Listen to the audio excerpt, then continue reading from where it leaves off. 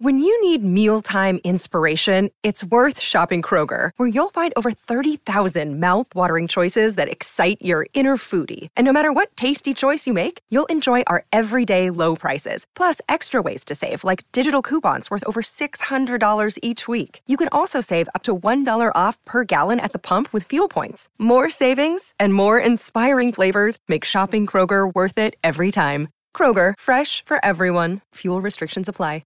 Another day is here, and you're ready for it. What to wear? Check. Breakfast, lunch, and dinner? Check. Planning for what's next and how to save for it? That's where Bank of America can help. For your financial to-dos, Bank of America has experts ready to help get you closer to your goals. Get started at one of our local financial centers or 24/7 in our mobile banking app. Find a location near you at bankofamerica.com/talktous. What would you like the power to do? Mobile banking requires downloading the app and is only available for select devices. Message and data rates may apply. Bank of America N.A., member FDIC.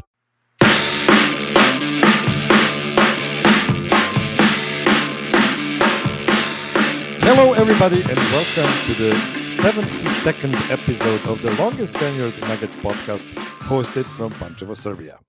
Welcome to the Serbian Corner.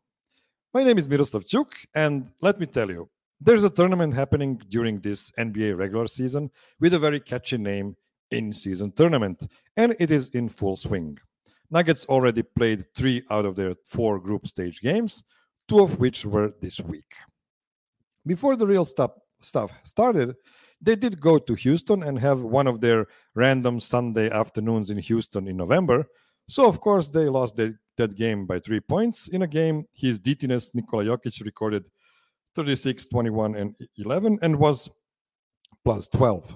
It was a game in which the bench players made four field goals, so maybe that had something to do with it. In all seriousness, the Rockets look real good this season. It was their 5th or 6th win in a row, so it wasn't that bad of a loss, actually. Then the LA Clippers came to town. It was a weird game.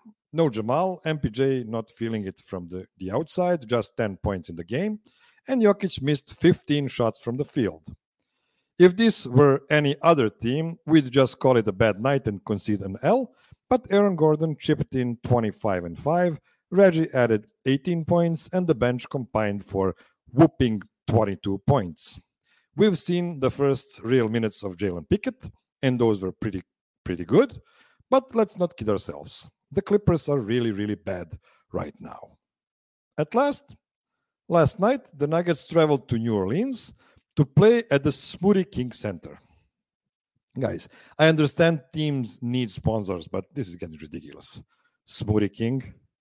Now, I didn't watch this game live. When I woke up, I saw they've lost to the team that didn't have McCollum, Larry Nance, and also Nuggets killer Jose Alvarado, and thought this was the first bad loss of the season. But when I actually watched it, sure, there were some bad moments, especially on defense, but in reality, there were so many missed three-point shots, especially by the non-KCP starters. 5 out of 25 by those 4 guys. And Michael Porter's misses felt like backbreakers every time the Nuggets were making a run. I'm really sorry, I won't use this phrase ever again. The Nuggets spoiled another epic Jokić performance, and now they're 9-3. But more importantly, they now don't have control over going to the elimination round of the mid-season tournament. And if the Pelicans win their last game against the lousy Clippers, they will secure the final 8 spot, even if Denver wins against the surging Rockets in their last group stage game. And getting one of those Western Conference wild cards, actually there's only one there, is going to be really difficult. I love how intense this is. It has real FIBA basketball vibes. Good job, NBA. Okay, that's enough ranting from me. Let me introduce my panel for today. First, a debutant to this show, a former co-host of the Nuggets Europe podcast. It is also a huge fan of Avs, Broncos, Rockies, and Rapids. Calling from just outside of London, UK, it's Brad Kay. Welcome to the show, Brad. Thanks for having me. It's good to see you again. It's been a while. It's been like, I'm not sure how many years. I don't want to say 3 years. I kind of think I think it has been 3 years. Like maybe 2.5 years ago. I cannot remember. Yeah. I know we have Dev Johnson with us the last time we were together. So That's right. we have to do it again sometimes. So tell me, Definitely. I know you're a family man living in Europe. Well, outside of European Union, just like Serbia. How did you manage to celebrate the Nuggets championship live in such difficult circumstances? Yeah, the family were very kind, to be fair. They let me have a nice lay-in after the last game, so that was fun. But yeah, my partying wasn't as wild as it would have been when I was younger. Didn't have kids. But no, it was great to see the Nuggets finally get something on the board. After all the years we've been speaking as part of Nuggets Europe, it was nice to finally get the victory, because we all thought it might happen, but a bit slower than we thought maybe. But and here we are. Yeah, we had to endure some Pain. seasons, but finally we came up. Okay, next we have a returning offender, a guy who is equally interesting to listen to when he speaks about Nikola Jokic's dominance through the numbers and about the Akira Kurosawa motion pictures. Welcome back, Jordan Scott. Hey, how's it going? Pretty good. As I told you out of the program, I should just stop playing basketball right before the podcast, because it's really damaging to my body. I need some time to heal up, I guess. So, Jordan, since you're my only guest from the States today, I have to ask you, this is a new concept in US pro sports. How do you feel about the in-season tournaments so far? I'm enjoying it. It feels like the games are a lot more competitive than we often get this time of year. So I enjoy that because we're getting better basketball. So that's why last night's defeat was so devastating. Not because you've lost the regular season game, but you actually jeopardized the in-season tournament chances. So that sucks. And you should believe us. Us in Europe, we've been through that so many times before, when you have just one more win to clinch that quarterfinal spot or whatever it is, and you lose it, and it's like, oh man, like all the good games before that doesn't matter at all. Okay, so last but not least, probably the biggest Nuggets fan from Valencia, Spain, and also the chief editor of one of the biggest Real Madrid sites called Managing Madrid. Rounding up this Europe-heavy lineup, it's Lucas Navarrete. Lucas, welcome back to the show. Hey, Miroslav. Thanks. Happy to be back. Although, the vibes could be better. They are not immaculate after the last 3 days, but happy to be back anyway. Yeah, we have to suffer a bit, but I hope we'll be able to end up on a high note, definitely, this time around. So I knew you are a true basketball aficionado when I discovered how much you like Nikola Jokić, since there's this big rivalry between Serbian and Spanish basketball, where there have been 30 years of Yugoslav dominance followed by 20 years of Spanish one. That's why I find extremely difficult to root for Spanish players outside of our boy Juancho. There has been so much pain, recently. So were the Nuggets the main reason you embraced Nikola, or did Nikola make the Nuggets more appealing to you? Oh, no, I was a Nuggets fan all the way in when Jokić started playing in Denver. So it was just also his style of play. Like, having played basketball myself years ago, I could obviously kind of identify myself with the slow, non-athletic guy. Obviously not with his technical ability and all that, but you can definitely feel that, hey, this is something that maybe athletic-wise I could do on the basketball court just if I was more talented. It didn't seem impossible for me to do what he did. Obviously, on a technical perspective, it's definitely way tougher. But yeah, I started loving Jokić because he played for the Nuggets, definitely. Yeah, I couldn't agree more with you, because how can I identify with LeBron when he's superhuman? Exactly. Like show me somebody that I could at least pretend I can look like. Not really, but maybe 20 years ago. I don't know. Okay, so let's dive into what happened last week. So Nuggets had a pretty bad week for their highest standards. They went 1-2, and that win over the Clippers felt much better before the Pelicans game.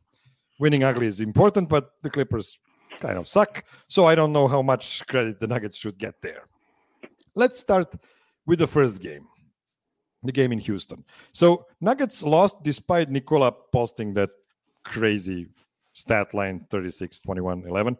And Michael Porter having his best offensive game of the season with 25 and 10. Bench scored a total of 8 points. Christian Brown disappeared, P. Watt and Strother too. So Jordan, what was in your opinion the main reason for this loss? I mean, a lot of it, I mean, obviously the bench was struggling. It seems like they just don't have an identity without Jamal out there running the offense. But ultimately, like, we're seeing a lot of what we saw last year with the benches. They're not hitting shots on the road. Like, we're not getting production from them on the road. Yeah. Brett, do you have any recollection of this game in ways of why it happened? I don't know. It's a difficult one to say. I mean, the bench was struggling, and Braun had a good game. I know we'll come back to the Pelican game. Obviously, had 25 points off the bench, but I mean, it's been pretty brutal, the rotation so far. I mean, Jokić goes off and it goes to pot, which isn't exactly where you want to be. Obviously, missing Jamal is massive. It seems that it just makes everything click. I just, from an eye view, the defense looks good, but it just seems to lack a bit of intensity to me. I don't know if it's just that stage of the season, or I don't know. Maybe someone's got a better idea than me, but it just seems a bit lacking. Lucas, did you find Michael Malone not managing this game perfectly, or is it just, sometimes you need to lose in Houston? The Houston one, I didn't have a big problem with the Houston one. It was not an appealing loss, if you will. Like, not many silver linings you can find there for sure. But on the other hand, what frustrates me about these last two losses to Houston and also to the Pelicans is the fact that, back in the day when the Nuggets were losing games early in the season against quote-unquote manageable opponents, it was because Jokić was not taking the game very seriously. You could feel like he was kind of saving himself for the later stages of the season, and I don't think that's been the case at all so far. It's quite the opposite, if I'm being honest. This is the fact that he hasn't been getting any help from his teammates. So in the Houston one, it was frustrating. It was frustrating to see how poor the defense was on the last few minutes of the game. Obviously, Jeff getting those rebounds and getting easy lanes and easy way to the bucket to score. So to me, it was maybe one of the worst performances from MPJ from a defensive standpoint. One of those where you can actually see that, hey, maybe he still has some way to go defensively before we can actually say he's going to be reliable there at all times and forever from now on. So, but particularly, I didn't find anything particularly worrying in that game, other than the obvious thing, which is obviously the bench. Yeah, I can agree with that.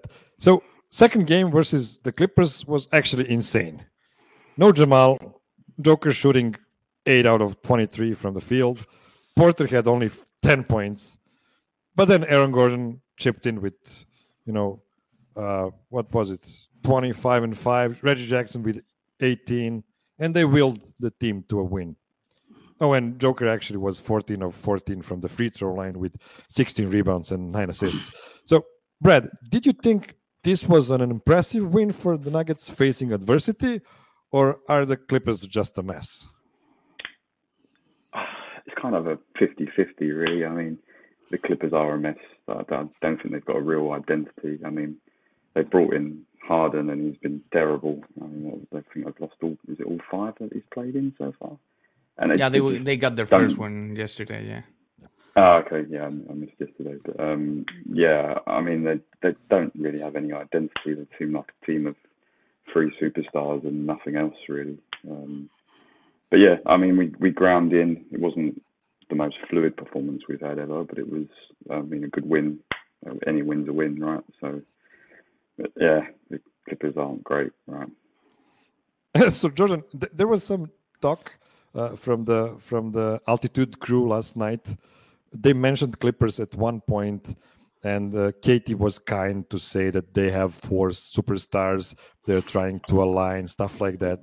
And Chris Marlowe was patient. He was listening to what she had to say, and at the end, he said, well, they did lose 6 in a row. Like, they're not that great. Yeah. So was it the Nuggets or was it just the Clippers? I do think it was a good win for the Nuggets because I kind of saw some improvement from LA in that game. Like, it wasn't good by any means for them, but it was better. And like, I think we could see them roll off some wins here because it's not like they don't have talent. They definitely do. And especially now with Westbrook going to the bench and giving them a little more diversity in that starting lineup and the style of play.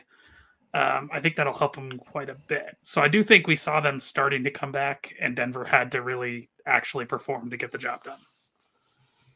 Lucas, how the fuck did they win this game? I think Tyronn Lue made a big mistake by keeping Zubac out of the lineup in those last few minutes. I think he made a big mistake there. They were obviously helpless, and I understand. I listened to what Adam and the other guys had to say in the post game show, saying that sometimes it's worth trying different things, and the tiny lineup, tiny ball lineup, it's worth trying maybe that against Jokić. In fact, you can actually argue the fact that it might work because he missed some bunnies there. He struggled offensively a little bit, but on the other hand, it seemed to me like he had a very clear idea of what to do and how to attack that lineup. So I don't think Tyronn Lue helped his team in those last few minutes. Although obviously Zubac isn't possibly not the answer to Jokić either, but I think he kind of shot himself in the foot a little bit. Okay, before we get to the last night's game, let's take one short break. Don't go anywhere. Okay, we are back. I hated the game last night. I mean, I enjoyed Joker dismantling the Pelicans defense with his passing, but so many open threes missed by the starters. Najee Marshall hitting every shot in key moments, I felt. Ingram playing bad basketball, but hitting every shot at the end. And then that second to last possession with KCP semi-open 3, followed by wide open 3s by Reggie and Gordon, down 3. That was a rough watch. Lucas, what are your main takeaways from this game? The main one is that the intensity, as Brad says for the Houston game, the intensity there on the first 2 quarters, the first half, was just not there from Denver. You could definitely sense the urgency from the Pelicans. They were pushing like crazy every time they had the ball, and Denver were kind of struggling. In fact, I was very surprised to see that Denver kind of survived the first quarter because the eye test was pretty terrible for the Nuggets on that first quarter, I thought. And the fact that they only went down like 5 or 6 points after those first 12 minutes was kind of surprising to me because, it was tough to watch them like running after the Nuggets every single time, getting easy layups, easy 2-point conversions on the paint. So it was tough to watch. And to me, it's clear that the Nuggets kind of dig themselves too big of a hole during that first half for them to climb back. And it's obviously sad to see and to waste a game like the one Christian Brown had. Obviously, Jokić put on a masterpiece there, but we were kind of screaming for Christian to improve a little bit. We got our prayers answered in that regard, and we wasted a big game from him. Hopefully, it still helps him in the future with a bit of a confidence boost in that regard. Jordan, I was too annoyed to rewatch the game. I kind of wanted to see how many layups or around the rim baskets Jokić made with his 18 assists last night, because there were not a lot of threes, right? No, I mean, they were, I think somebody said they had like the first like 40 points in the game from both teams were in the lane or like in the paint. Just like I think the Pelicans scored on their first 11 possessions. Like, it was just, everything was easy for them, right in the bucket. And Jokić was getting easy looks for his guys. But honestly, they survived that crazy run from the Pelicans, and then Malone went full bench, and things kind of fell off the rails a bit. And you never go full bench, right? Never go full bench. Not with Jamal anyway. Maybe with Reggie you can at least give it a try for 2-3 minutes. But now that Reggie is a starter, oof. Yeah, Reggie can bail you out with 3 crazy shots, Exactly. and make it a 0 run out of 3 or 5 minutes. Brad, I'm always annoyed when there are some starters or rotation guys missing from the team, like New Orleans had, and everybody just assumes that they will lose because of it. I mean, they're replaced by NBA players, not by people from the street. So did it feel to you like the other guys that got the chance because of the missing guys had some extra motivation in the game? Yeah, I think you could argue that, definitely. I think they definitely, as we've said, I mean, everyone was hitting shots left, right and centre. I didn't see what the percentage was, but it seemed crazy at one point. I mean, we're talking about the bench as well, and I mean, what was Najee had, 4 minutes and was minus 10 or 11? I mean, something's got to click for him, because at the moment it's just awful. It's just, he's got nothing going. And I mean, we've already touched on MPJ. I mean, you can handle a little bit of his defensive liabilities when he's pinging threes left, right, and centre, but he's not even doing that at the moment. So it's worrying. That second unit is very worrying at the moment. Yeah, I guess Jamal's back soon, right? Apparently, the talk is that he's been practicing. So we'll see. We'll see. I guess you can say there can be only one Najee, and it was Najee Marshall this time around. So it's just frustrating that one of the Pelicans guys have to have his career game against the Nuggets every time. But what's he gonna do? But it's the NBA. Okay, let's now dive into some rotation stuff. So the Houston game was the last one when we saw Colin Gillespie in the rotation. And I don't think he did anything wrong necessarily. It's just that they couldn't do much on either end of the court with him on the floor. Pickett played in the last 2 games. It was a mixed bag so far. Some great, some not so great minutes. So, Jordan, would you stick with with Jalen going forward until Jamal returns from injury, or do you see a different path for the bench? I mean, I think you almost... Sorry, better said, non-Jokić minutes. That's the bench. Yeah. I honestly think you almost have to, just because, like, Colin may have been slightly better for the offense, but, like, he might as well not have been out there on defense. He's just too small. Pickett at least has mass. Like, he's a big guy, and he can he knows how to use his size too on defense. And frankly, I think he has more potential to make plays happen as opposed to just kind of manage an offense. Colin's a good game manager, I think, as a point guard, but I don't know. I think Pickett has some of that.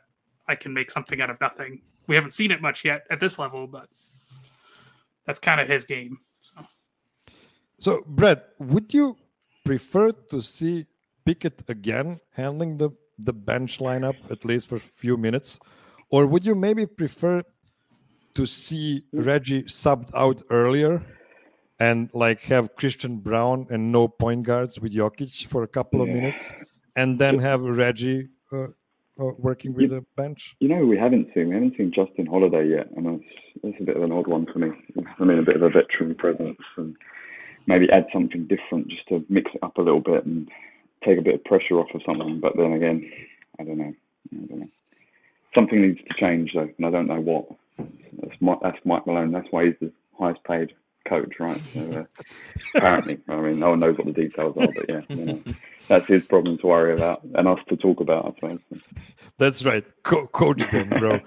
Lucas, what are your feelings about Jalen? I would just, if I were Malone and I were the Nuggets, I would just punt on bench offense and just put the best defensive lineup I could find for the bench for those 2 or 3 minutes that we need full bench until Jamal comes back. I would just assume the fact that Denver is going to struggle with the full bench lineup on offense and just put the best defensive lineup, switch ability, just prioritize that, and that guy is probably Pickett anyway. So yeah, I would just try to put the best defensive 5 lineup I could find without Jamal, and try to maybe score some transition opportunities now that Brown seems to have found something going, at least against the Pelicans. Maybe try to unleash P. Watt in that regard with some transition buckets here and there. I think your best chance of kind of being a respectable unit is to punt on offense and just try to put the best defensive five you can find. Okay, I'm going to stay with you, Lucas, on this other question. We've seen Aaron Gordon playing the backup five a couple of times already in this season, and we haven't seen that at all last regular season. So is Malone panicking playing his main guys extensive minutes this early? I mean, I get it. Last night, Najee was a disaster. But do you think it's a necessity because they're so thin under the basket, or maybe there need to be some more patience with the other guys?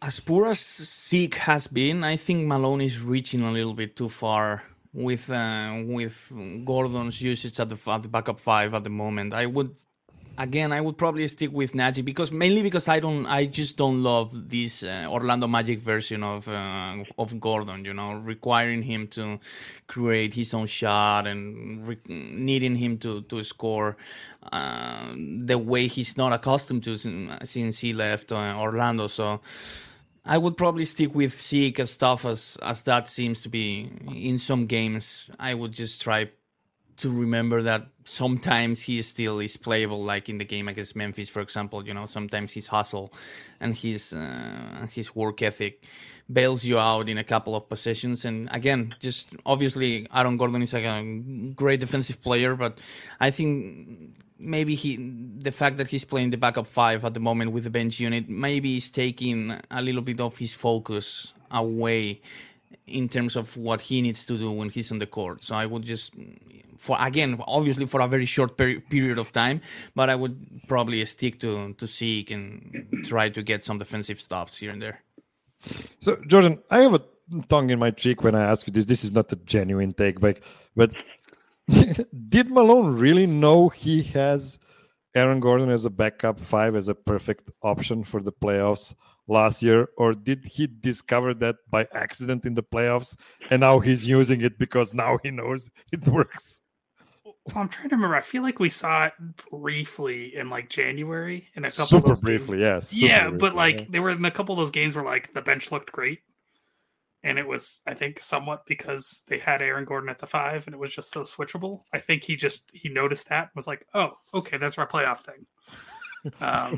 But you need another scorer out there, I think. Somebody who can make it easier on him and not put the pressure on him to be the number one option. Because, again, he can do that, just not well. Like, he could be the number one option, just not very efficiently. I can rely on that option when Jamal comes back. I have no problem. But when Jamal still hasn't recovered, I just punt on offense and just try to get some stops. Which obviously Gordon can help in that regard. But on the other hand, maybe the balance isn't there because he's taking away some of his focus again. Okay, Brad, MPJ is shooting 12 of 38 for 31% from the three-point line in the last 5 games. What's your level of concern for his shot? High for me, because he's got such a high ceiling of what kind of player he can be. That's a big drop-off from where he can be. That's huge. That's incredible, and that's a lot of points left out there as well. That's for me is probably the biggest concern I have at the moment. Apart from the bench, I mean, ignore the second unit. Let's ignore that for now. But that's from our starters. That's the biggest problem I think we've got at the moment. Lucas, can you see anything different regarding his shot? Are they the same shots he's always taking? I mean, last night he had 2 3-pointers. One was in perfect rhythm, inside out from Jokić. It was a perfect shot, and the other one was a completely crazy one from the wing, and it went in. But all the other ones looked pretty normal for his standards, and they were just going in and out. Yeah, you can obviously say that maybe, again, the ankle is still bothering him a little bit. That's what he's saying. I don't know how much that would affect a pure jump shooter like him. But if he's kind of able to find that excuse personally for himself, that's good, because it might not affect his confidence as much. Like if he was feeling perfectly fine with his body, maybe he has an extra point to be concerned, right? If he's not feeling well, maybe he can find that release in the way that, oh, I'm not feeling fine with my ankle. As long as I'm feeling fine, as I recover properly, my shot will be back. The frustrating thing about it is that, like, you cannot find the perfect package of MPJ just yet, right? He's doing all the right things with his cuts, with his defense, and now the only thing that he was so relied upon with was his shooting is missing. He's doing all the right things, pushing all the right buttons on offense. He's cutting, his shot selection is fine. He's playing defense. He's playing hard. He's not being selfish. He's passing to his teammates and all that. So it's just a matter of him now finding a few extra 3-pointers for us to really have finally an unleashed version of MPJ. Like, what is his average now without Jamal? Is he averaging close to 20? If he were like really hitting his usual percentage from the 3-point line, he could be averaging like 25, 26 easily. Like, you can definitely find a few extra 3-pointers in every single game. Like, you can definitely say, hey, he's making that in a few months' time. So I think there are positive signs about MPJ, because I have to assume that his percentage will go up. So, Jordan, we know how important his length is to the Nuggets. Aggregate length they have on defense, and of course he's really useful on that side of the ball. But when it's the pressure cooker, when it's the clutch time, maybe his cutting and his rebounding isn't as important like in the other times. You really need his shot to be wet when he's left open. Can you see Malone putting in Christian Brown instead of him for closing lineups if this slump continues? No. Not that he's a great shooter. It's just I don't see it. I think, as much as I think Christian Brown is a great defender, I don't think he brings the same things on that side of the ball as MPJ does. Like you said, just the sheer length. And frankly, MPJ has just he's a really smart, like, recovery defender, like getting back to his guy. And like, you don't see that as much from Christian Brown because he doesn't have to, but like, it's something different from what the other guys have. But what about Michael's rebounding? I think that's a low key thing that really helps the team. Obviously, with Gordon and Jokic, that's not a massive point of emphasis, because both Gordon and Jokic rebound the ball pretty well. But I think that he's doing the right things again with his rebounding as well. So again, just a few shots here and there in every game, and he could be having a very, very bright season. Yeah, well, and let's not forget that, like, Game 5 of the finals, he couldn't shoot the whole series, but he was probably the second best player in that Game 5. Like, he was, despite not being able to shoot. Like, he was really good and helped win that game. So. Yeah. It's a really cool story, and just let's ask the basketball gods to give him his shot back, like those. What is it called from the Michael Jordan movie? The Monsters need to give him back his powers. Yeah. Well, if it makes you feel any better, I looked up his splits by month, and he, for his career, shoots 33% from 3 in November. So maybe it's just a November thing. So. Maybe also added the fact that he missed the preseason. Yeah. And it's important to him, though, because you can definitely sense that he takes a lot of pride in his shooting ability, and that's what makes him enjoy the game, right? I mean, he's obviously very useful with his length offensively. His cuts are on point most of the time. He dunks here and there. Obviously, those dunks are obviously fun, but you can definitely sense that he knows his shot is missing, and he knows it's starting maybe to get into him, the fact that he's missing some wide open shots. So he'll be. I'm guessing he'll be fine. I'm not worried about it. Yes. Okay. Let's take one more short break, and then we'll go into some other stuff. Don't go anywhere. All right. It is time to give Reggie Jackson his flowers. So he stepped into the starting lineup after Jamal's injury, and he has been excellent. In his last 4 games, he is averaging 16.5 points, almost 4 assists, and was a plus in plus-minus column in both wins, despite having to lead non-Jokić minutes from time to time. Lucas, we knew Reggie was a very productive NBA player several years ago, but the main concern was always his fit on a read and react team like the Nuggets. Is Reggie in your circle of trust already?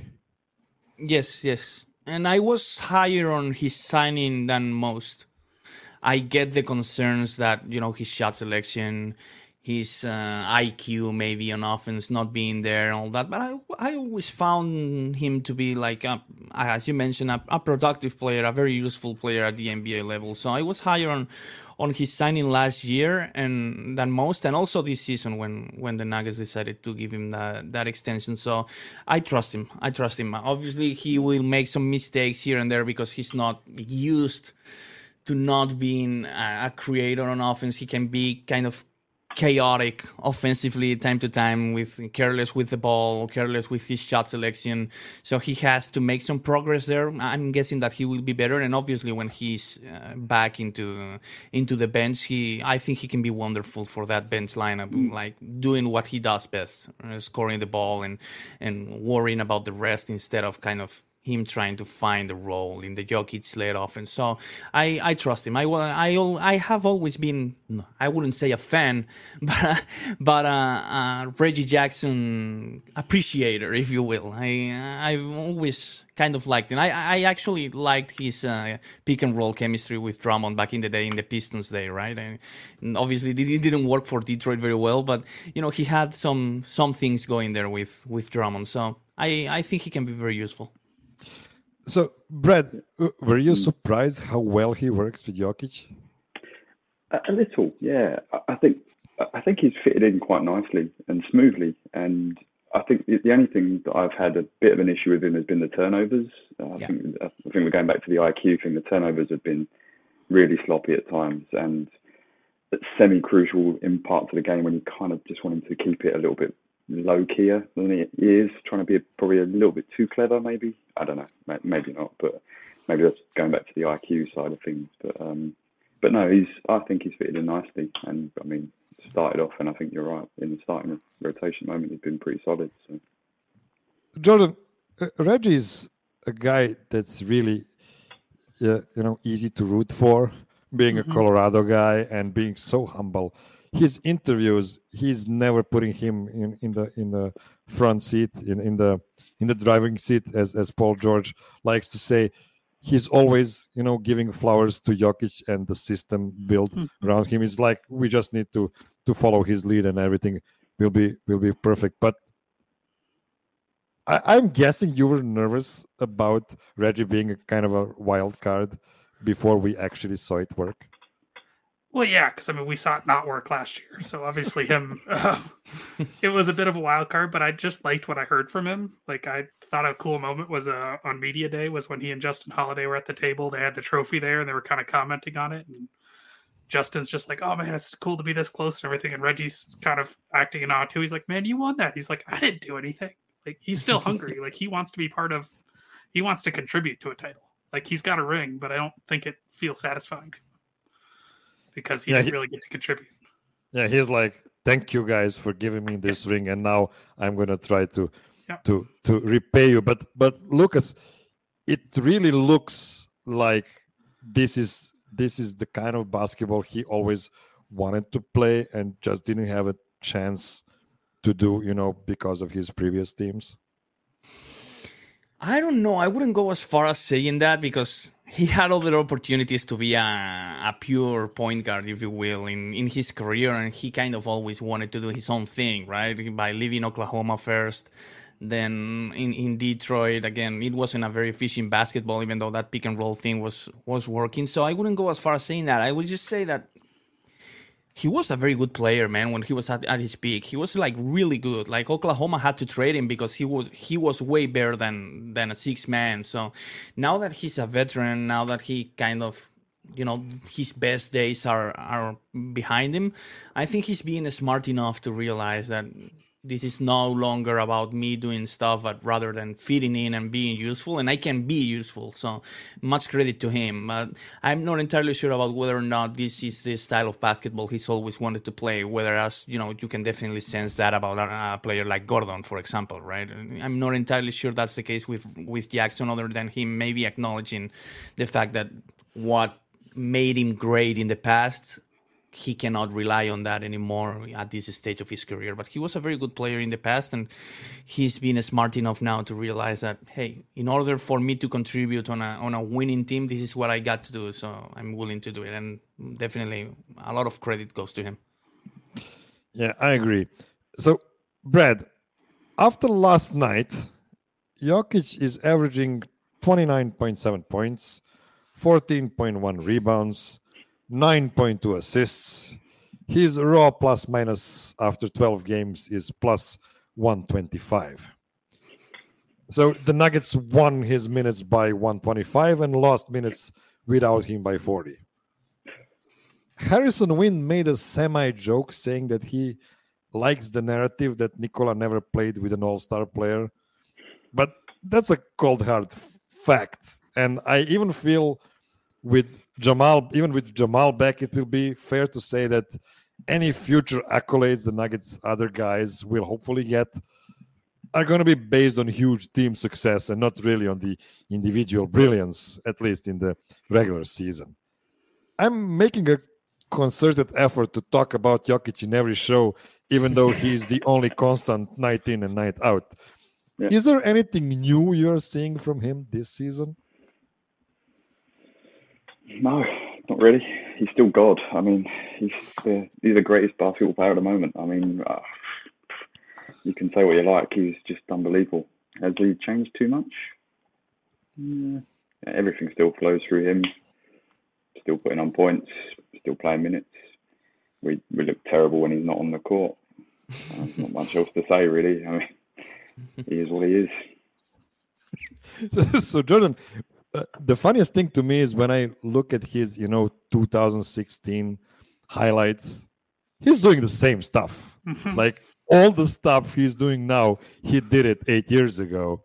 It's just that he's a bit better in every facet of the game. And of course, he's reading the game even better, especially, opposition actions. He always tells his guys what to do and what's going to happen after the timeout. But is there a palpable thing that you can say, okay, but we haven't seen this before? I mean,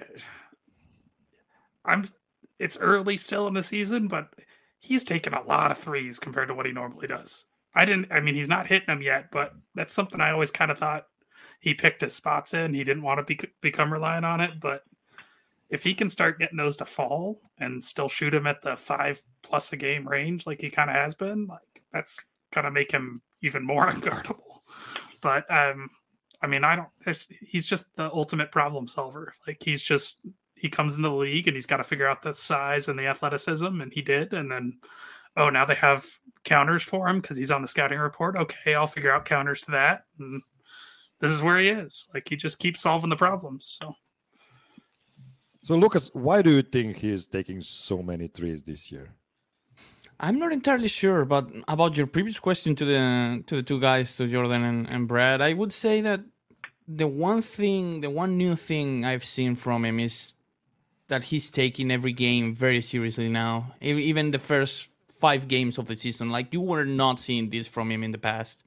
You were seeing kind of slowly getting in shape, getting in condition, getting his focus, getting everything together, and then he would become great after December, January, usually. Obviously, he was great anyway. He was pretty much averaging a triple-double anyway, but definitely not this kind of focus. Like, we're seeing pretty close to playoff Jokić by November already.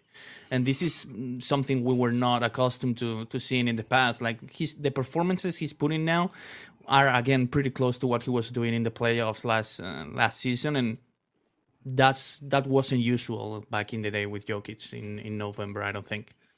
My favorite comment of his is when when reporters ask him about his increase in production in playoffs, and he was always like, "Well, of course I play more minutes. It's linear. it's very normal. Like, yes, sure, I'm not playing against Detroit anymore, but yeah, it's the same kind of basketball. What you gonna do?" But he never started a season this deep into it, averaging more than 25 points per game. He's now at 30. Yeah. So he realizes that the game is easy to him. It's not like I need to do this. It's just that I can do this. And why wouldn't we get some easy buckets here and there? Because we can. So that's the biggest difference to me. He's asserting himself, and I believe he doesn't feel like he's doing anything wrong. Like, yeah, of course I'm doing it because nobody can guard me, and yeah, sure. And when they stop and when they start doubling me and tripling me, then the guys will be free, and then I will have a 18 assists game against the Pelicans that we will lose. But yeah, watch you. Yeah, he's finally become, and this is obviously a negative interpretation of the word, but he's finally become a bit selfish on offense, which I think we all wanted him to be, at least for a few portions of the last few seasons. Like, hey man, the most efficient way for us to get the win is if you take 25 shots a game. Stop passing for an open three to a guy who isn't as efficient as you. Get to the bucket, and we trust you to do that, and that's the most efficient way we can find to get a win. So I think he finally has come to realize and to acknowledge the fact that, man, sometimes you just have to give me the ball and get out of the way, and that's the most useful thing we can do in order to get the W. So I think finally we're seeing this asserted, as you mentioned, this finally asserted version of himself in the way that he finally is playing like the best player in the NBA with that kind of ego, if you will, like with kind of assertion in the game. So Jordan, Murray out as well, right? Sorry. Yeah, sorry. What I was going to say, with Murray out, I feel that before he's kind of let the others filter in, whereas now he's sort of said, no, it's on me, put it on my back and I'll just do it, rather than trying to get everyone else to play. Yeah. And Jordan, I do have a tinfoil hat on me, but when Lucas says he finally has that selfishness to him, is it just the fact that if I get more points at the beginning of the game, everything will open for my teammates and we will be better as a team? I mean, I think to an extent is that. I think he also realizes that sometimes to win, he does have to be a little more selfish. And ultimately, I mean, he said it the other day, winning is fun, losing sucks. Like he's got a taste of winning. And I think that's the biggest difference, is he just doesn't want to give that up. So it's so funny that we quote that when he said, yeah, winning is fun as losing sucks. Like it's some kind of smart mantra. It's a very basic thing to say. It reminds me of a joke when a person is looking for the smartest man alive, and he found out that he lives in the Himalayas, and he goes there, and finally he meets him and asks him, please, oh wise man, what is the meaning of the life? And he said, life is a river. And he asked him, what? Life is a river? And the wise man says, what, it isn't? Like he wasn't sure. It was just something he said. Okay, let's take one short break, and then we'll come back with some trivia game.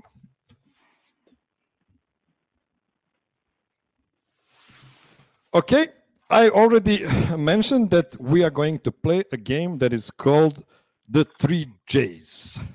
So, the 3 J's in this particular game are MJ, LBJ, or NJ. So, Michael Jordan, LeBron James, or Nikola Jokić. I will give you a stat, and you will tell me who is the all-time leader in that stat. And we will start with Brad. First stat. This player has the highest playoff PER in the NBA history. Is it MJ, LBJ, or Nikola Jokić? It's got to be. That is correct. Nikola Jokić is number one in this category with 29.02. Michael Jordan is at 28.6. George Mikan, 28.51. And LeBron James is fourth with 27.94. Okay, Jordan, next question for you. This player has the highest playoff win shares per 48 minutes in the NBA history. So playoff win shares per 48. You're throwing me off with the playoff ones. I haven't looked at those nearly as much. Yeah, I know. It's more difficult. I want to say it's Jokić, but it's him or Jordan. It's not LeBron, but I think it's Jokić. It is not Jokić. Lucas? It has to be Jordan then, I think. It is. It is Michael Jordan. Michael Jordan is 0.255. George Mikan, again, at number 2, 0.254. LeBron James, 0.238. And Jokić is at the measly fourth place at 0.235. He's behind LeBron. I wouldn't have predicted that, yeah. It is. I think those two Jamalless playoff seasons really hurt. He was incredible in that Warrior series. So. I agree. Okay, Lucas. This player has the highest playoff box plus minus in the NBA history. That has to be. I think box plus minus is like the best stat for Jokić. I have to go with Jokić there. I think that's the best. Yeah. Yes, that is incorrect, Brad. Oh, it's not Jokić. See, I knew this one. I've got a 50-50 then. Let's go Jordan. Michael Jordan is correct. His playoff box plus minus is 11.1. Jokić is at 10.4. So I guess far away. I think he can move past him this season. Yeah, and LeBron James is at 10.0. Okay, back to Brad. Okay, this is more difficult. This player has the most games with 28 plus points, 8 plus rebounds, 8 plus assists on 70 plus true shooting percentage in regular seasons and playoffs in the NBA history. So this is basically, before you answer, this is basically a LeBron stat, 28, 8, and 8. But which player has the most such games? I'm going to say LeBron. At the high true shooting percentage of 70 plus, LeBron is not correct. Jordan. Well, if it's not LeBron, it's Jokić. The true shooting percentage, I'm sure, is what does it. Yeah. Yes, I think true shooting is not the best friend of Michael Jordan because he shot a lot of long twos back in the day. It was a different kind of basketball. It's still better than you would think. Oh, yeah. He was awesome. He was scoring like 34 points per game on 54% from field goal, which is insane, being a guard. Okay, next question goes to Jordan. And this player has the most consecutive games with 15 plus points, 5 plus rebounds, 5 plus assists on 50 plus field goal percentage, regular season or playoffs in the NBA history. See, I think I'm wondering if you pulled the fast one and did like a different number than I remember, but I feel like Jokić did that last year. That is correct. Yeah. Nikola Jokić has 13 such consecutive games. Actually, Wilt Chamberlain is tied with him at 13. And Giannis has 11. LeBron James has 10. Now, I have to tell you one thing. This is according to Basketball Reference or StatHead. And I think this is actually incorrect because Kubatko, the guy that was actually the founder of Basketball Reference, actually put that Nikola has something like 20 such games or 20-something such games consecutive. There is an error somewhere in the databases. So take this with a grain of salt.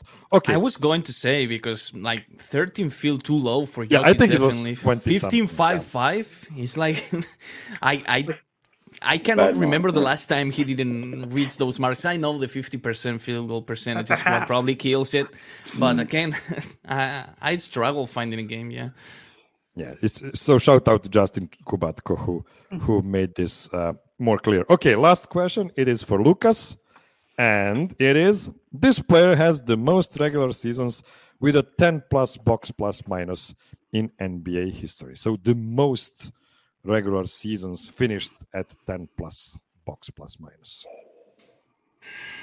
I'm going to say LeBron because of longevity. Not entirely sure, but I'm going with LeBron. That is incorrect. Brad. I'll go Nikola Jokic then.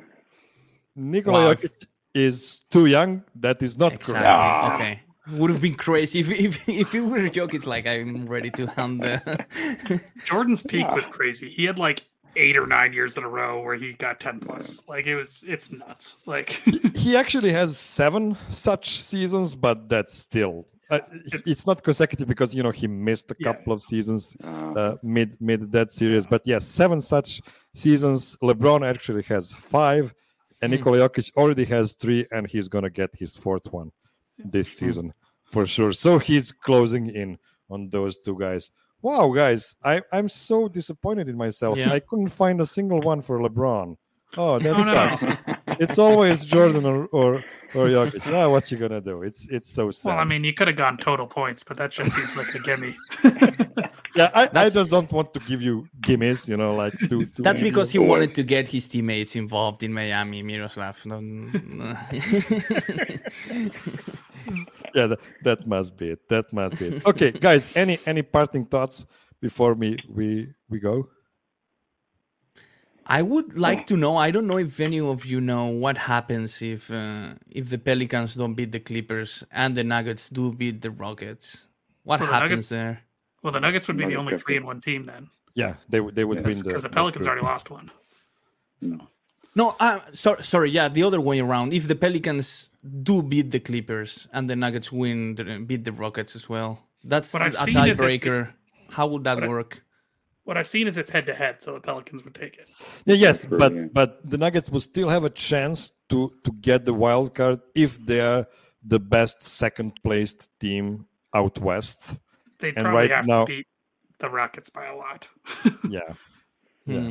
So, And we will see. We will see. I'm so interested to see if Nikola Jokic would just get into that game saying to his guys, we need to crush these fools tonight because it's NBA Cup, guys. This is what we need. Just to a little bit short here, since we're running out of time, Miroslav, and also Brad, since we're all Europeans, wouldn't you like this to be like a two-way group in the sense like 8 games would make more sense? Like a game at home against the Rockets, then an away game against the Rockets. It would be longer for the in-season tournament, sure, but I think it would make more sense. And also the tiebreakers would be easy to figure out, right? Instead of having those many teams with the same records.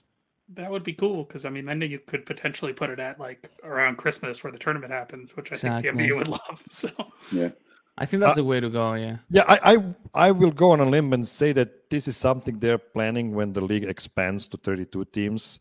Then you could have like 4 groups of 8 teams, and you can give 7 games to each, like round robin style, and you get seven regular group stage games, and then you go into quarterfinals or even maybe like top 16, maybe go even crazier.